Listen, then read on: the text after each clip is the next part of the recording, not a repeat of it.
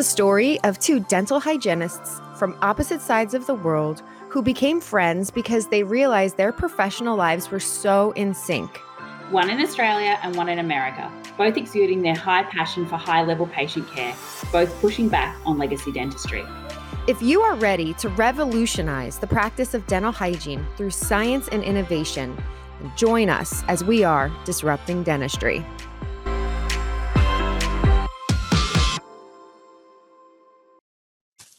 Welcome to another episode of the Disrupting Dentistry podcast. Today we're doing a host chat, and I am your American dental hygiene host, Melissa.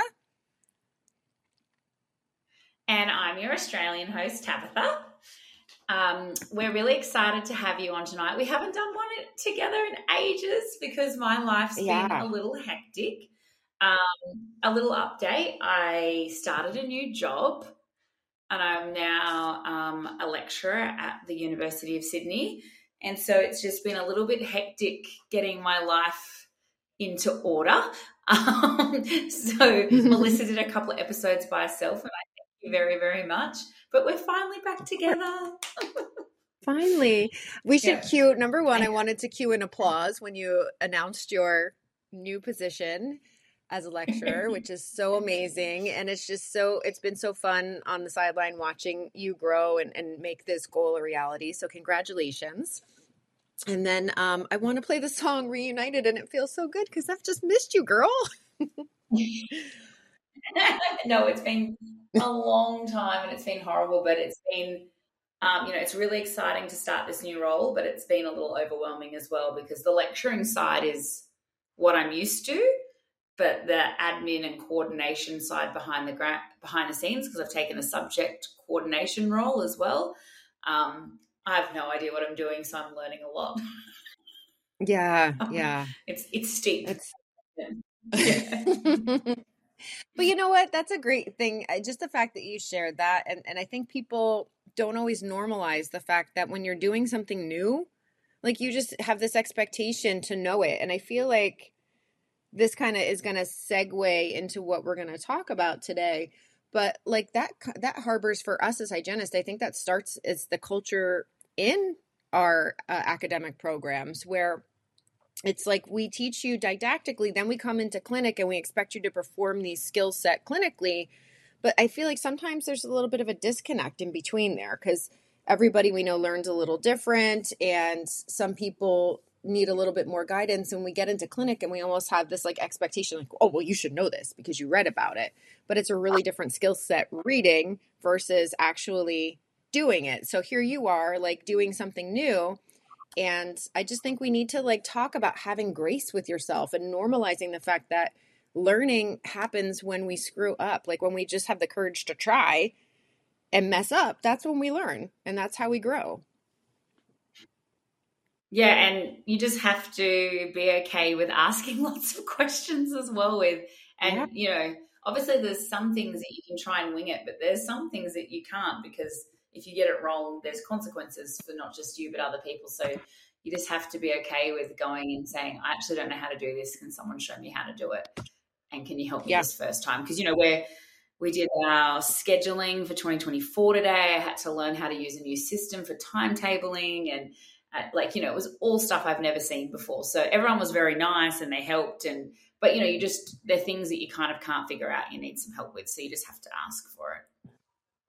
Yeah, definitely. So see, we already got a pearl within the first 3 minutes. Like, ask for help. It's okay to ask for help. So I'm asking for a lot of help, my poor supervisor. All good. I'm sure it's an investment in you as a faculty member. So, and if anybody knows you, they know it's only going to take you a few minutes to get yourself up and running, and then you're going to kill it. Yeah. So let's dive into the topic that we wanted to chat about today. So we've had a couple experiences lately that just, and some of the feedback we get from people in the conversations we have, talking about standard of care and calibration. And this is a great topic too, with you now being in academia and kind of looking at it from the perspective of, we prepare you with standard of care during your educational journey, And then what happens when you get out into private practice? Why is there such like a lack of calibration or a disconnection that we see industry wide? Yeah. So I thought I'd just explain what standard of care is. So standard of care is best defined in four elements, and it's which you have to meet. So it's your duty of care that you as a clinician owe to your patient. And it's also about what is their standard expectation. So, what has the university set as an expectation as our standard of care? What does our governing body say as our standard of care? Because at the end of the day, we are 100% healthcare providers, and I think we have to make sure we're always providing that. But there's ramifications when you don't.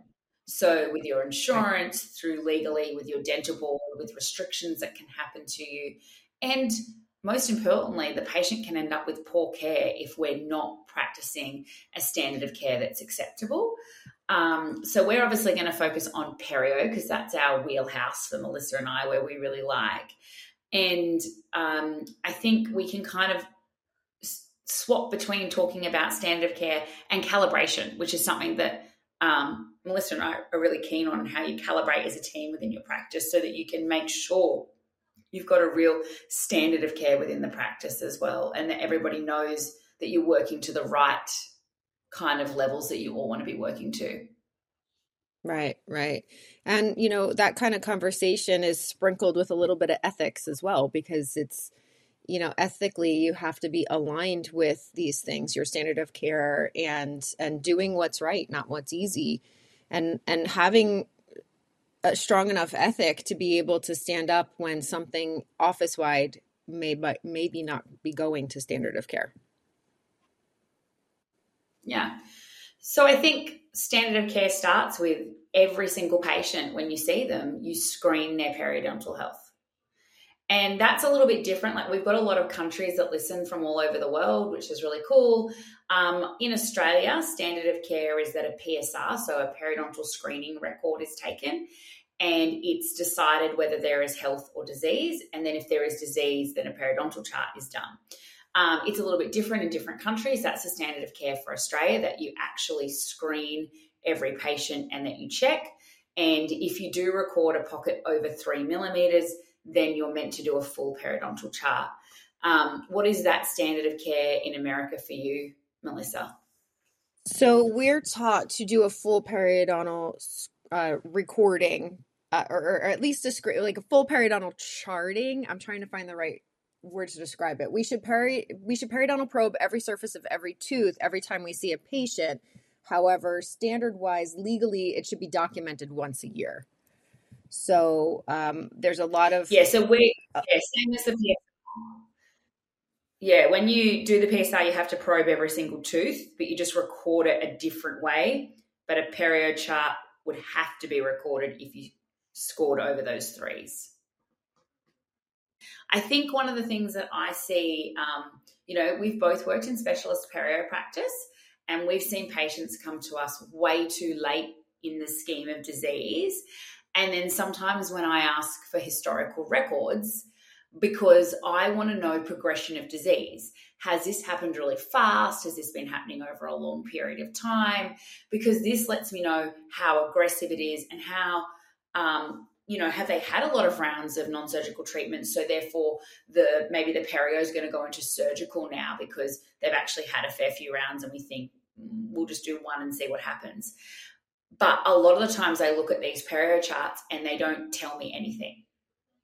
They're not completed, and that's something that is a standard of care. If you're going to charge an item number for a perio chart, then it needs to be recorded properly. So that means recording the probing depths, recording the recession or the overgrowth, because this can really change a diagnosis. If there's overgrowth, maybe it is gingivitis, but we've just got gingival overgrowth, so they're not really 6 millimeter pocketing with, a stage 1 perio. That is actually gingivitis with, 3 millimeters of gingival overgrowth. We should be looking at mobility, furcations, suppuration, bleeding on probing. And if your chart allows you to, mine does, I actually chart plaque as well, so that I can give percentage scores of plaque. But bleeding on probing is so important because while sometimes we don't see the reduction in probing depth at that first review appointment, we want to know if there's a reduction in bleeding, because then we know there's a reduction in inflammation. If you're not seeing a reduction in bleeding, there's a big, big problem. And we don't look at periodontal disease just at probing depths. We look at the big picture of inflammation and everything that's going on. And if we narrow in and just look at one thing, we don't tell a whole story. But also, you can't make a diagnosis on probing depths. We know that we make the diagnosis based on the 2017 classification update, but actually the 1999 World Workshop also told us that it was made on clinical attachment loss. So it's since 1999 we've been doing that. And so it is really important that whilst probing depths can play a role in shifting our diagnosis because of the severity, it is clinical attachment loss that really bases that. And it's really important that you are doing that every appointment and figuring that out. Now, not every system will do that maths for you, but it's very easy to look along and going at a plus or minus and what's going on there. Yeah. So it's interesting because one practice that I was in when I started working there, the Perio charting was in the computer, and you weren't even able. It didn't have that little box on the side where you were able to mark furcation grades, mobility, bleeding points, plaque, calculus. And I was like, guys, where is this little box? Like, we don't even have all of the picture here. So, you have to, as a clinical healthcare provider, if something is missing in your charting, you can't just like shrug your shoulders and be like, oh, well, I guess this is all I could do. Like, you have to investigate. These operating systems are set up in order for you to record this data, because that data is so important in your diagnosis, in your treatment plan, in your patient communication. And then, as Tabitha said, as we're going through treatment, it's the way that we benchmark if we're moving in the right direction or not. Like, we need all this data. So I would encourage you that, just look at your own stuff. Like, it's okay if you weren't, I don't want you to listen to this episode and feel like, oh my God, I wasn't doing things right, I'm terrible. I don't want you to do that. I want you to, everything that we talk about is to raise the bar and inspire and encourage others. So whatever happened before, not a big deal. Use it as the fuel of your fire to do better moving forward. And, just say, hey, doc, I want to start making sure that my periodontal chartings are more comprehensive, and I need to put A, B, C, and D in here, but our program is limited. Can you help me, point me in the right direction where I can make sure that we're able to chart and collect all of this data? It's like a simple conversation, but people get kind of stuck in certain things. Yeah, and I think that it's really important that not only for patient care, because every patient requires a diagnosis, and when we fail to diagnose, then we fail to have informed consent, because a patient needs to know what their diagnosis is to then officially really consent to treatment. And when we don't give that patient a diagnosis, then how can they really consent to the type of treatment that they're having performed if they don't actually know the status of their health? So that's really, really important. But also, we need to make sure we have that diagnosis medico-legally for our notes. And it would be very hard to defend ourselves if we've been accused of lack of treatment or over-treatment or, anything that kind of went wrong there if we didn't have a diagnosis written down and that diagnosis has been explained to our patient as well. Right. And the staging and grading, it's not new anymore. It's been around for a while, and it's, there's so many resources, there's so many webinars, there's so many great ways to just educate yourself on how to use it properly and put that into your chart notes and make sure that is well documented. The other thing that might be a little bit different, Tabitha, for us in the US versus other countries is we don't have a lot of diagnostic codes that we use. Like, there is a code for periodontal charting, but the majority of practices do not use it. I don't know it off the top of my head because I have it in a explosion code in my practice. But that should be utilized with every appointment. That we don't, and here's the other thing, Tabitha, we don't charge for that. We only charge for the actual treatment. So that's where it gets a little bit sketchy here in the US, because Yeah, because like historically, we're not charging for that service. We don't charge many offices like we our policy in our offices, we do an oral cancer screening on every patient every time they come in for a hygiene appointment.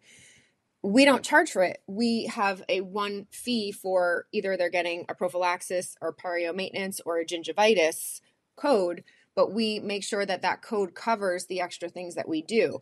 Should we switch it out and start putting fees to it? Yeah, I think we should, but it's challenging because patients have dental insurance. Dental insurance is going to kick that back because they don't normally pay for those things, or there's not a fee associated. Actually, as I'm saying that, now I want to go and do some research and try to find out if dental insurance companies in the US have a fee associated with periodontal charting. I know oral cancer screenings, you can charge for those, and sometimes they will reimburse you.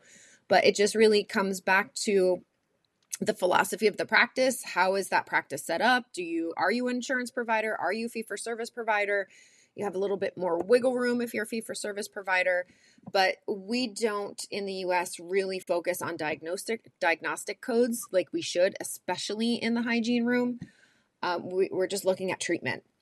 And the other piece of this puzzle is that if you have documented in your periodontal charting that you have, let's say 4, 5, 6 millimeter pockets and bleeding on probing, and then you provide the patient with a prophylaxis, you've just put yourself into risk for supervised neglect. Yeah. It's in Australia, it's a bit different. We're not as ruled by as insurance. It still plays a factor in the way people bills, but we're not as ruled as much as America. But we have a code, a 221 for periodontal charting. And if you're going to charge that code and take money off an insurance company or charge a patient, it is really important that you've actually provided proper periodontal charting. I do believe that we should charge separately for it because sometimes you might just see a patient where you kind of just do a consult and you do their periodontal chart, provide them with their diagnosis, and then you might do treatment on another day. So it's good to have that item number there and a way to explain to the health, and our health insurance pays for it. But yeah, or if they don't have health insurance, they pay for it directly. But that is a service, it's a skill that you've provided, and it's part of that diagnosis. It'd be interesting to know what it's like in other countries outside of Australia and US. So when you are listening to this episode, go on to social media and pop down and say how it works in your country for us. I'm really interested to hear. But it is really important, like you said, Melissa, like I see a lot in Australia, a lot of people will perform a PSR, so they'll indicate that there is disease, but then when they don't do the periodontal chart and they don't diagnose it properly and they don't recall it properly, then that's failure to diagnose and failure to treat. And that can have serious ramifications with your dental board and the way that you are then allowed to practice in the future if any reprimands or notifications happen as well. It is really important that we get that diagnosis. Going back to that 2017 classification, like you said, it's no longer a new classification. It's been 5 years since it was rolled out worldwide. And it's really time that we all start adopting it and speaking the same language as each other. So if you're not using it in your practice yet, then I think now is a great time to get excited about using it. I actually really, really like it. I think it's great. It's a great way for communicating with patients. And exactly like Melissa said, there's heaps of webinars. There's lots of stuff online that you can access for free, or there's paid services where you can learn more to use it. But again, I think it's that you sit down as a group with your practice and you all chat. If some of you are doing it and some of you are not doing it, that you chat about, we need to get a clear communication skill and a language within our practice so that we all speak the same language with each other and with the doctors that you're referring to as well, that, you know, they all understand that this is, you're speaking the same way with back and forth with each other. Yeah, absolutely. Definitely. I just grabbed, and now mind you, this is an older publication, but I have a coding book back from 2018, just so I could look up what our code is for a comprehensive periodontal evaluation, new or established patient. It's D0180.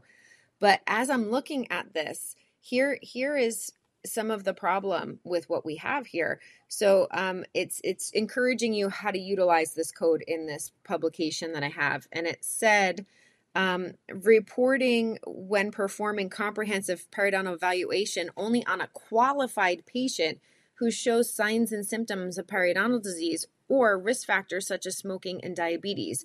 So if you have an admin person who is reading that, here's where we get uncalibrated, right? And here's where we identify an admin person telling a clinician, oh, you don't have to do something. But you as a clinician don't turn around and say, but why? Because that's against the grain of what you're taught in your foundational learning as a clinician and what you tested upon to gain licensure to provide patient care. So this is just a great example of how we become uncalibrated. But we encourage hygienists to find their power within, use your voice, be courageous, and be able to say, I don't agree with you and this is why, and have the evidence to back up why you need a perio chart each patient if you're going to start employing using a code like this. Yeah. And, it's a lot of people are worried about, it takes time, but once you start doing them really regularly, you can become quite quick at them. My dental nurses send me memes of people trying to type as fast as they can when they're perio charting with me all the time and say, you're too fast, we can't keep up. But, I've done them a lot now, so I can get that done quite fast as we're moving around. But it is something that is really important in a patient that has gingival disease, that we're charting that properly and making that diagnosis so that the patient knows the extent of the disease. If we don't diagnose the properly, then us as clinicians don't know how serious the disease is, and either does the patient. We need to know, is it localized or generalized? How severe is it? And what is the risk of progression of this disease as well? These are all things that need to be communicated to the patient, along with a prognosis.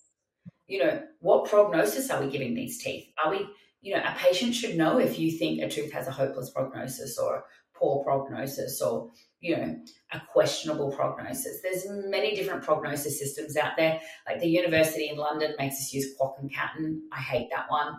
We use a different one at the University of Sydney, which I find a lot easier. I don't think it matters which prognosis classification system you use. What I think is more important is that you pick one, you calibrate as a team on how to use it, and then that's the one your team uses. There's many out there. It's not like the classification at Perio system where there's one system and you use that. Prognosis systems, there's a couple out there. Pick the easiest one for you to use in your practice, calibrate and use it so that you can communicate that risk and prognosis to your patients effectively. Absolutely. And we'll drop links to that in the show notes as well for you guys to be able to look over and see what works for you. And I just want to circle back, Tabitha, because you mentioned about the speed of periodontal charting. And one of the things American hygienists don't have generally is a dental nurse. We don't have a dental assistant working with us typically. There are some practices that do, but that's generally in an accelerated hygiene type of schedule where the assistant is there to help you. The assistant is there to help you as a clinician, maybe take radiographs. You can see me. I heard the but yeah, so it's really like you're, as the practitioner, you're popping in and you've got about 30 minutes to perform a periodontal charting and then perform your prophylaxis or whatever type of debridement that patient requires and do your education. So it ends up, you're seeing double the patients. You do have help. Somebody's doing the radiographs, flipping the room and so on and so forth.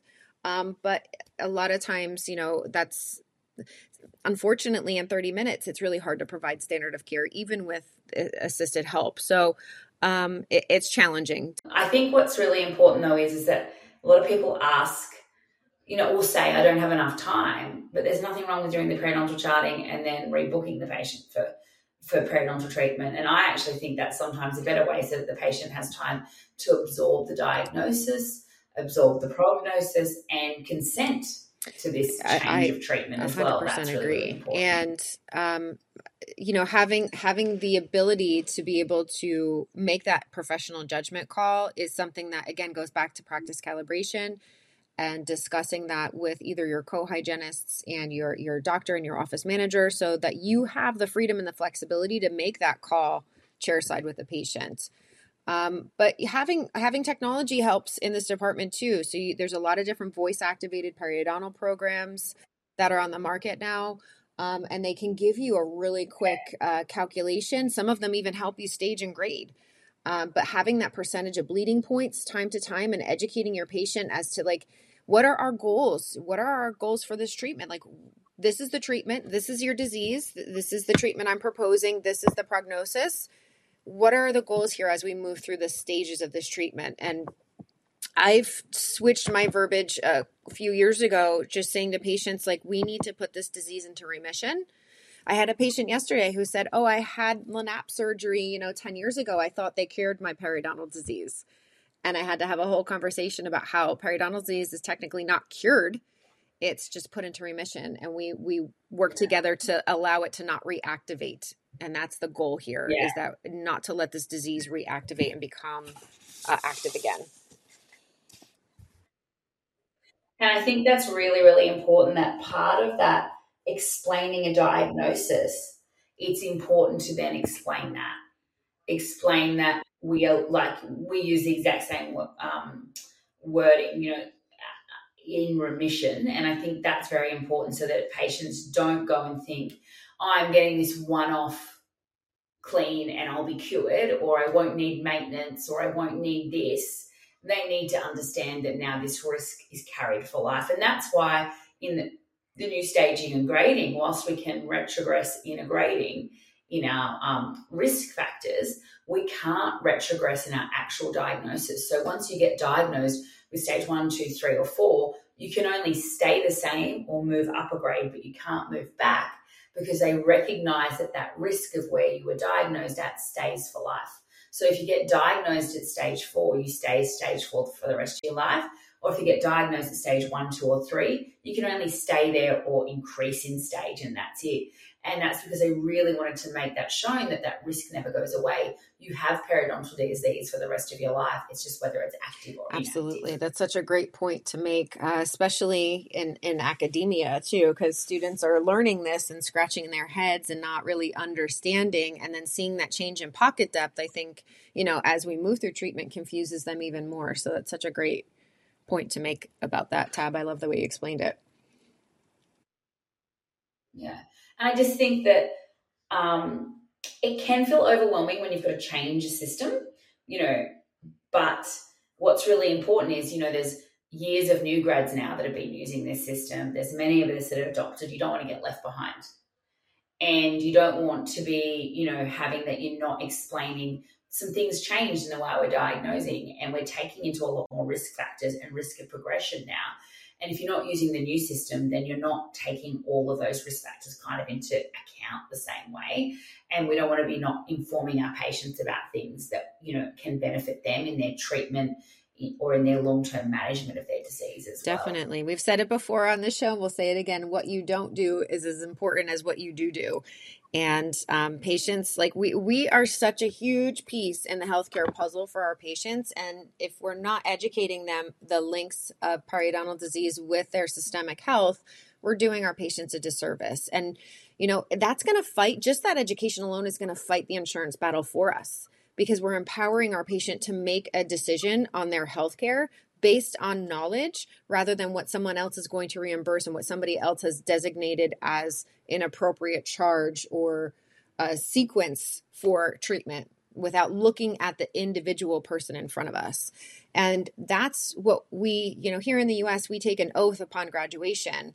And in this oath, we commit to providing a standard of care and being lifelong learners and progressing our profession forward. And medical science keeps on moving that needle and finding these connections for us. So sometimes we have to look beyond dentistry to understand the importance of what we're doing in educating our patients with their periodontal disease, screening them. It all comes together. So if you have that and you're educating yourself on that, it's really easy to adjust the way that you do your medical history intake so that you can ask these motivational interviewing questions and find out if there is a possible genetic predisposition for systemic disease. That periodontal disease, we know, is not just, we have causal evidence. We know that it is connected to that. So do your homework, and that's going to help fight those little battles of conversations that you have. And you have to dig a little bit deep and be courageous to be able to share this information with your patients, because it may be the first time that they're hearing it, But I could tell you that they're so grateful and thankful when you do have these conversations with them. Some of them will give you pushback, and that's okay. That's where the calibration with your team is so important, because if someone gives you pushback and they say, yeah, I just want my cleaning, I want what my insurance is going to pay for, you need to be able to have the backing from your practice to turn around and say, hey, Mr. Jones, I hear you. I understand. The philosophy in this practice is that we don't provide supervised neglect.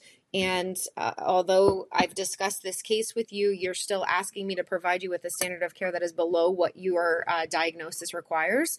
And although you may find a provider somewhere else that would be willing to give you what you're asking for, that's not the philosophy of care in our practice here. How would you like me to proceed?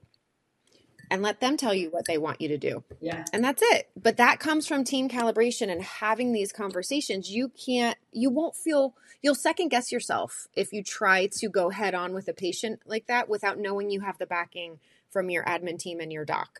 So it's really important to have those conversations and do some role playing with your team so that you could be prepared for these things. Because it's not if it's going to happen, it's when.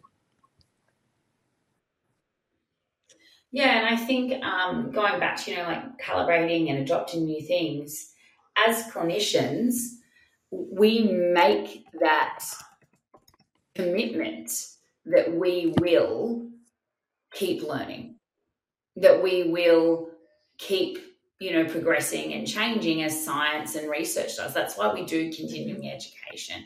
We don't graduate and just stay the same. Otherwise, we'd still have pedal drills and horrible dentistry. It's only because of progression and learning and evolving that we're where we're here today. Otherwise, we wouldn't have preventative dentistry at all. We would just still be drilling and filling and extracting.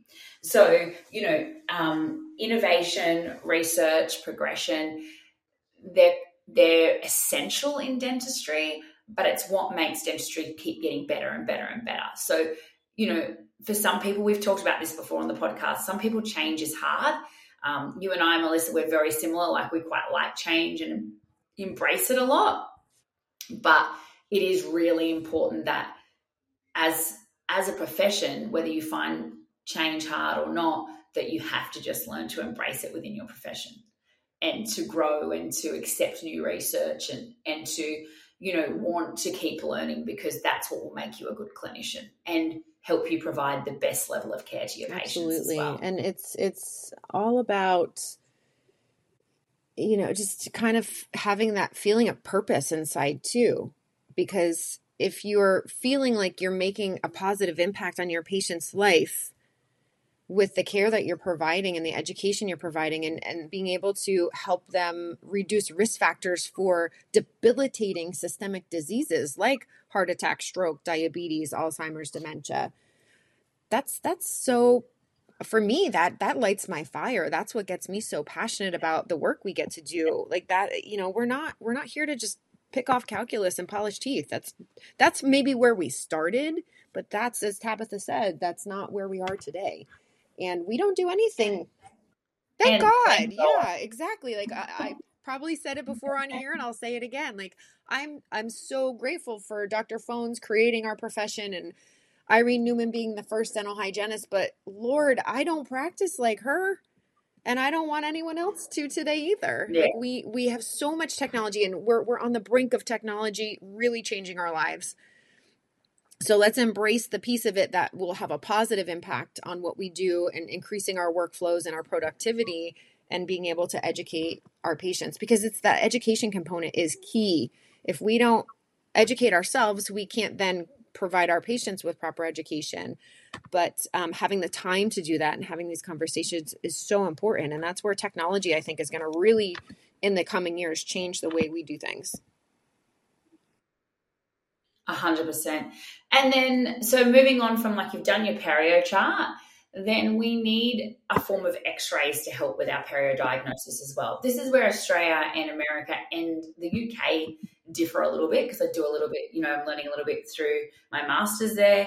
In Australia, we would take less full mouth periapical screening and we would do an OPG instead. A lot of practices in Australia have an OPG, or you can actually get a free OPG paid for by the government at a clinic as well. and have that sent into your Hey, Tab, practice, paid under the what Medicare is an scheme. OPG? Is Yeah. that a panoramic radiograph? Okay. Yeah, so panoramic. Yeah, so that's what we call a panoramic, an OPG. So we can get a panoramic X-ray for free for our patient, or we can take them in-house if we have one. Most practices have one in-house. And then we would take smaller specific periapical X-rays or bite wing X-rays where needed. Now, most people in Australia, it's standard of care to take bite wing X-rays to look for caries every 2 years.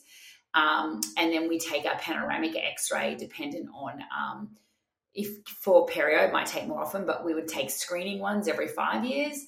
Otherwise, with Perio, you may take it more frequently. And then after you've got your panoramic X-ray, that would decide where you want to take periapical X-rays if you need more detail.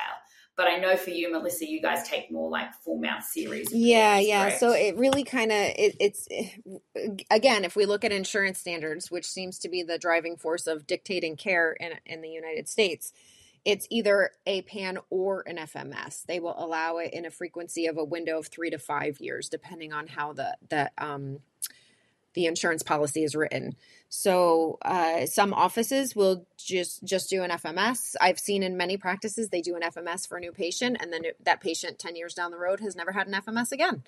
Or a panoramic radiograph. So it's a little bit discouraging when we're not providing as a profession, we're not making sure that we're checking those things and updating accordingly, especially when patients have risk factors, systemic risk factors, or dental risk factors where they've had endodontic treatments and implants, and we're not taking a look at the apices of these teeth and implants and making sure that there's no issues.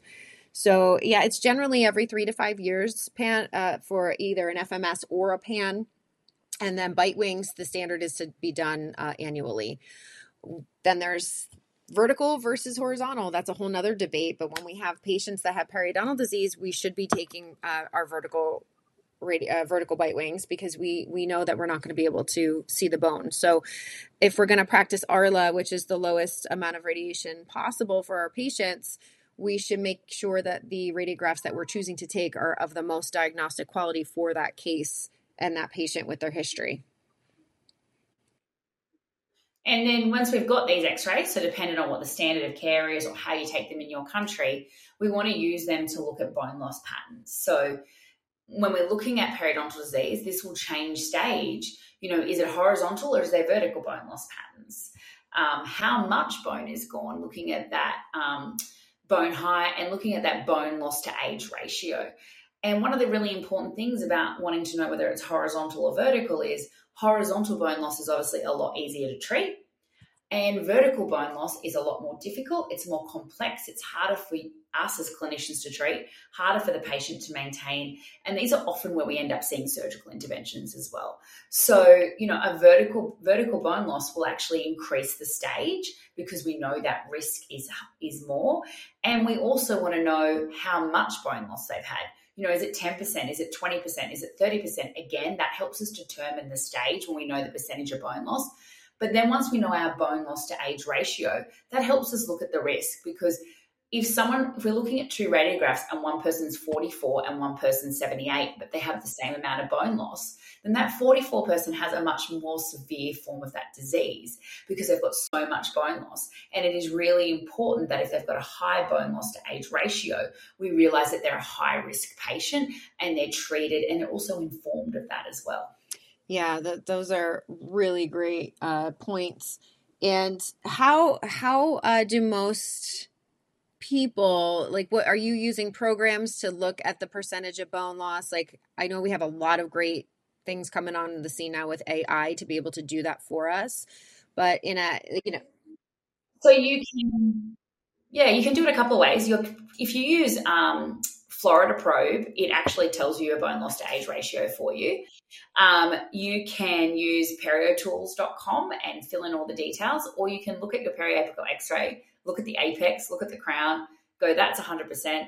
And then where is the bone loss? So that's 40%. You can go to a graph and figure out their age to the 40%, or you can do a formulation. So there's so many different ways to do it.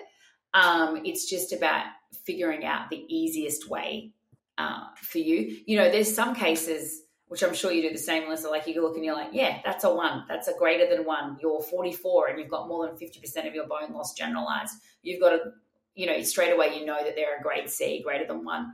It's just once you do it a lot, you'll actually start to know those age loss to bone ratios pretty quickly. But there's definitely heaps of cheat ways for when you first start as well. That's such a great pearl right there too.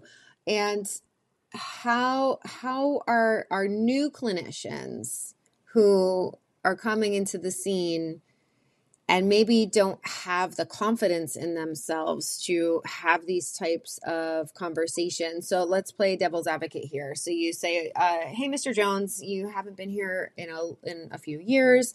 The last time we took an FMS on you was in 2016, and I'd really like to update that today for you. And they have a history of perio, and you know this as a clinician, and the patient automatically says no. What is your pearl of advice, Tab, for that new clinician to turn around and encourage that patient to go down the road we want them to go down? I think that explaining first why you want to take it, we want to have a look at that change in bone, or this is what we're screening from. But then also, once you have explained and the patient says no, they're a consenting adult and that's their choice. Do you know what I mean? So you need to document that. So then I will say to the patient sometimes, I'm just letting you know that you haven't consented. So I just will put this in my notes that you haven't consented, and these are the things that I may miss or I may not know, so that they are very aware of what that is. And then sometimes when you say it like that, they're like, actually, maybe I will get that, or maybe I will consent to this. But, sometimes people aren't consenting because they can't afford it. And then you can make a decision as a clinician. Do you just want to take that x-ray for free? Do you maybe just want to charge them insurance only, or are you not going to do it? And there's no right or wrong answer there. Occasionally I have said to patients, I just really want the x-ray and I won't charge you for it because I've just really wanted it as part of my diagnostics and to have a look. And then there's other times where we just haven't taken the x-ray. And that will go down to a discussion that you have with your employers as well, what you're allowed to do and how much leeway you have in that area. We're really lucky that because we can send out the panoramic x-rays for free, if someone can't afford to get it in-house, we can just send them out to get it for free. But occasionally you'll have people that will say no because they're worried about the radiation levels. And that's when you need to be well informed to explain that it is very low risk, especially with new digital technology, and that the risk is quite low to them. Older x-rays, we used to put on a lot. We don't use lead coats anymore in Australia for small x-rays inside. And we know that the radiation risk is quite low. So explaining that to patients, sometimes they weren't aware of that before. Or I know I've had patients post chemo and radiation who haven't wanted any radiation exposure, and you just have to respect those wishes as well. Once we've determined bone loss patterns, we've looked at furcations, we've looked at the complexities, and we've determined that stage as part of our diagnosis, we've then got to be thinking about our grading. And this is where our medical history comes into play very heavily as well. So obviously we use that bone loss to age ratio. We can look at historical bone loss, but you may not have that. So you don't answer it if you don't know. We look at what that plaque to inflammation levels are and destruction, so the phenotype, and then we have those grade modifiers, our HbA1c and our smoking status. And this is why it's really important that we're asking these questions in our medical history. And we're not just recording, do you have diabetes, but we need to know, is it controlled? Because we know if it's uncontrolled and you've got that HbA1c of above 7, it can increase our risk of perio progression. And also, if you're a non-smoker versus smoking less than 10 a day to smoking more than 10 a day. A question I get on social media a lot is vaping. And people say to me, where do we put vaping in the grading? And really, it's the same risk. We don't have long-term studies on it yet because it's a newer system. But I would just, if they're vaping, I'd be putting them at the same risk. What I find really hard is that I find vapors have unreliable information on the quantity that they vape. Do you find the same thing, Melissa? Yeah, it's hard for them to really track it. And then when you ask them a question associated with that, they kind of look at you like a deer in headlights. So I think it's a great start of a conversation to realize that they may be consuming more than they even realize and to talk about the health risk associated with it. But yeah, it's definitely a trickier thing. And then now also having the cannabis conversation as well, as that has become legalized in many places in the United States. So now that's another factor that we have to consider. Yeah. So those are you need a lot of courage to have those kind of conversations with your patients. And it's important that, so I had a patient recently. Oh, she's only 42, very stressed, high stress job. Suspected eating disorder on my end, not confirmed, but I think there might be. She goes, forgets to eat a lot of days. She's very underweight. Grade 4, stage C, Perio at 42. Oof. Yeah, more than 50% generalized bone loss, and smoking 30 to 40 cigarettes a day. And I was my goodness. very honest with my smoking cessation. It has to stop. Like, we are not going to get results. We are not going to go anywhere without having the smoking stop. And I said to her, I realize you're probably not going to be able to stop completely straight away, but we have to be looking at ways to reduce. And I referred her off to Quit Australia, which is an organisation, and to her GP, and said, I think you need help and you need to do something about it. Anyway, this was the initial consult. I did initial therapy. I saw her for a 6-week review. At a 6-week review, I asked her about her smoking status again, because we don't just ask once and never check in, because it can increase and decrease. And she said to me, I've quit smoking. And I was like, oh my God, this is amazeballs. And so I started doing a little dance. I'm like, I'm just blown away, because, I knew how heavy she smoked. And I'm like, how did you do it? And she goes, I just went cold turkey. And I was like, oh my gosh. I'm thinking, I gave the best motivational smoking sensation ever. And I'm like, oh my God, this works. She listened. This is amazing. And I was like, we should dance. We should celebrate. And she was laughing. And I'm like, this is so good. And I'm like, was it hard? She's like, no, not at all. She's like, I was really motivated after I saw you. And I'm like, oh my God, I'm amazing. Anyway, we get you are Perio chart. And I'm thinking the tissues don't look great. Still, I haven't had as much change in the tissues as I like. But anyway, we're moving around, we're doing stuff. And then she just said to me, I'm really, I'm not going to vape for too long. And I was like, what? No. And then I was like, ugh.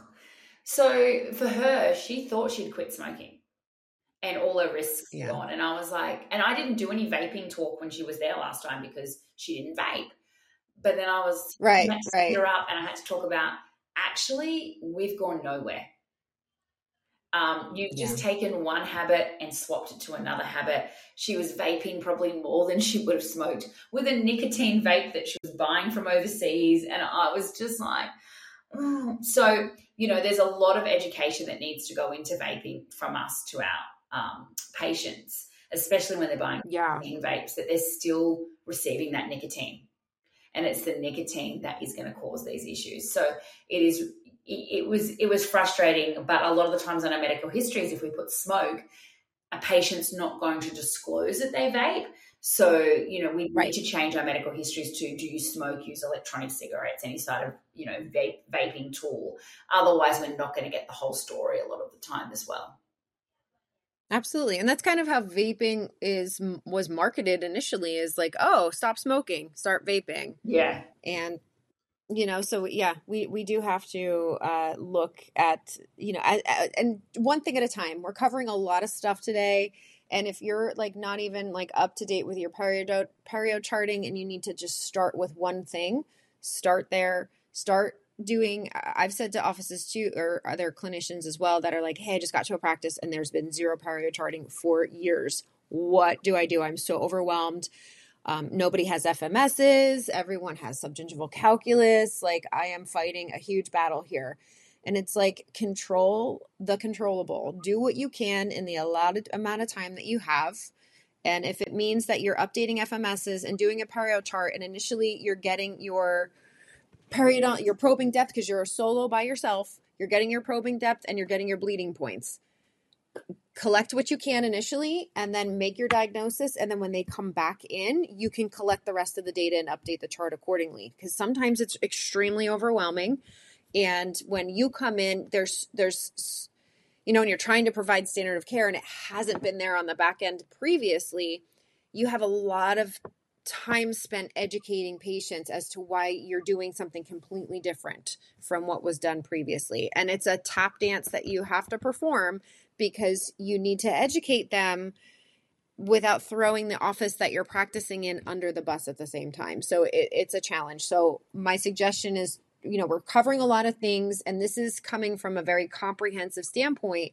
So if you're starting at ground zero, just do one thing at a time. And if it's just implementing the updating the radiographs and the perio charting and focusing on pocket depths and bleeding points initially, so you can have these disease conversations, focus on that. When you get them back for non-surgical treatment, reprobe the quadrants you're treating anyway, and then you can add in what you didn't collect on that first time.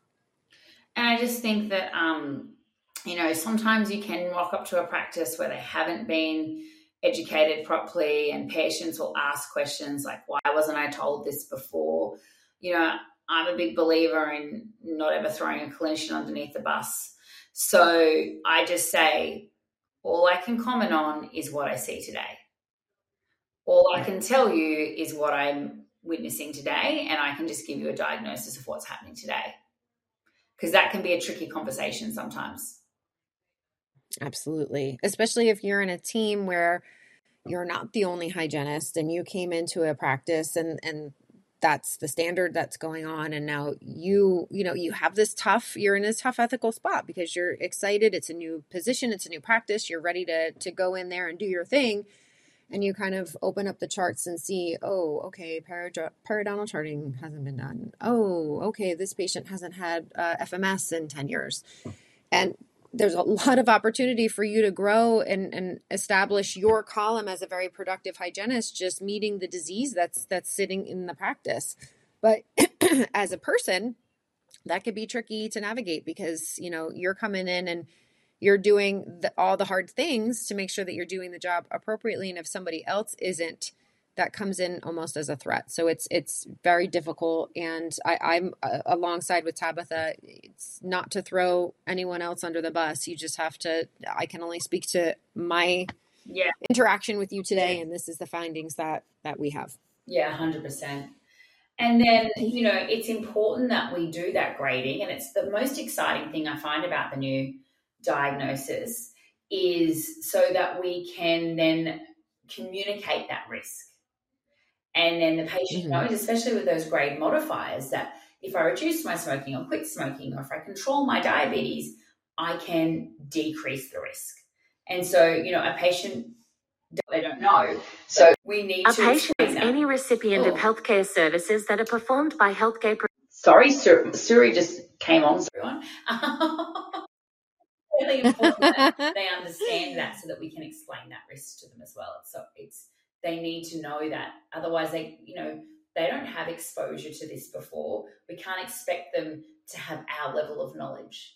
So we need to impart that onto them. Absolutely. I think that's such a hugely profound statement that you just said, is that we kind of assume people know things and they don't. We assume that when we see an adult, like the patient Tabitha was just describing, a 42-year-old woman, we assume that they have dental intelligence, and they don't. They're not literate the way we assume that they are. So we really sometimes have to, find that way to communicate, really get back down to the basics without being making them feel bad or shamed or anything. It's not about that. It's about helping them understand, meeting them where they are, taking them where we need them to go so that they can make better decisions for their health. It's not just about their teeth or their oral health. It's about their overall health. And that's where I love the grading as well, because you got to look at that bioburden from the biofilm. That should definitely be a factor that we're looking at in that bigger picture when we're selecting a grade. And then once we've established that diagnosis in our head, the way we communicate this to the patient is really important as well. For me, I've started communicating a diagnosis before I know it, because I'm setting the patient up to explain why I'm doing the perio chart, why this is happening. So then why I'm asking these questions, so that when we're giving that diagnosis, they've already got a little bit of the why in the back of their head. And they're already, have had little bits of information throughout before we get that. But then explaining to them what that actual diagnosis is and what it means. And, I use flip charts and talking and different things, but it's important that patient understands that. Yeah. And you know what, if you explain to the patient, especially a new one, what you're going to be doing today, in your, first patient appointment, I always say we're getting to know each other. So I'm going to be collecting a lot of data today, and I'm going to be explaining to you, the results of that data and what we see and where you are right now in time. And then we'll discuss the based on what our findings are, what the recommendations we have to get you healthy and keep you healthy, because that is our goal in this practice, is that we want you to have oral health and sustain oral health. And my area of expertise is within the gum tissue and the bone that holds your teeth in place. That's where I live. Doctor across the hall, he's going to live in the area where your teeth are, your actual tooth structure and your bone as well, because he's perio. But he's concerned about the more of the functionality of your teeth. I'm concerned of the foundation of your teeth. So that's why we work really well together to make sure you as a whole is functioning appropriately. So when you kind of tell them your role versus the doctor's role, it creates this sense of, this is my wheelhouse as the hygienist. Like, they look at you as the expert in this area now. So it really kind of helps. And I agree with Tabitha 100%. If you really explain right from the get-go what you're doing, you're taking this patient on a journey during the appointment so that they understand by the time you get to that diagnosis, and they're more open to hearing what you have to say, rather than, I just came for my cleaning. And then I think it's important to communicate as well that what the treatment plan is in full. So the treatment plan isn't just your intervention. Yes. It is the oral hygiene instructions that you're expecting of them, maybe some diet changes that you're expecting from them, the smoking cessation, all of those things. And also, it's not just the next appointment. Is it going to be, we're going to do initial therapy, then we expect to review. It may not work, so there could possibly be a specialist referral if you're not in specialist practice when you're seeing these patients. They need to know that it isn't guaranteed. We don't have success in 100% of cases. We have high success rates in non-surgical perio, but it's not 100%. So, if it's an easy case, if it's gingivitis, I'm like, yeah, we'll be able to reverse this, we'll do this. But in a stage 4 perio case, something like that, it might get worse. We may not get better. It may need to, we may need surgical intervention. We may not get hold of it even with surgical intervention, especially if they're not doing the home care. That's really important to explain. Absolutely. I always tell my patients that 80% of their result is what they do at home. 20% is what I do with them while they're here. I say, and it really helps. I say, we all know I want to be the star of the show, but I'm not. It's you. I'm like, we all know I'd love to say I did it, but actually it's you. You have to do it. Yeah. I'm your coach. I'm here to guide you along the way. I do my piece in this is small. It's all really you at the end of the day. Yeah, and that's true. Yeah, and that's 100% true. But I think we'll wrap it up there for tonight, because we've talked for an hour about this section. But I think this deserves a follow-up of then how we then document all of this, and also what those next steps in that treatment planning is. Yep. And then we can talk out some cases, some tough cases that Tabitha and I have also had chairside. Oh, we love Perio, can you tell? I know. I got a new badge the other day, and it's a little pin, and it says Perio Slayer, and I wear it everywhere. So I think we're going to say goodbye to our internet issues for tonight. I hope everyone has a fantastic evening or morning wherever you're listening around the world. Sorry for the couple little technical details. Hopefully we edit most of them out, and we hope you have a great day. Bye. Listening, and just remember, keep on disrupting. We'll see you next time. Hey, Hey, thank you again so much for tuning into the Disrupting Dentistry podcast. We love to hear from you viewers, and we love that you join us for our episodes. Please make sure to subscribe wherever you listen to your podcasts. And leave us a review. We love reading reviews from all over the world. It's one of the things that actually makes all the hard work feel really worth it when we get to see which episodes you're enjoying or some feedback that you gave. So leave us a review on Apple Podcast or write something on our Facebook or our Instagram page. We'd love to hear from you, and thanks so much for listening. Keep on disrupting.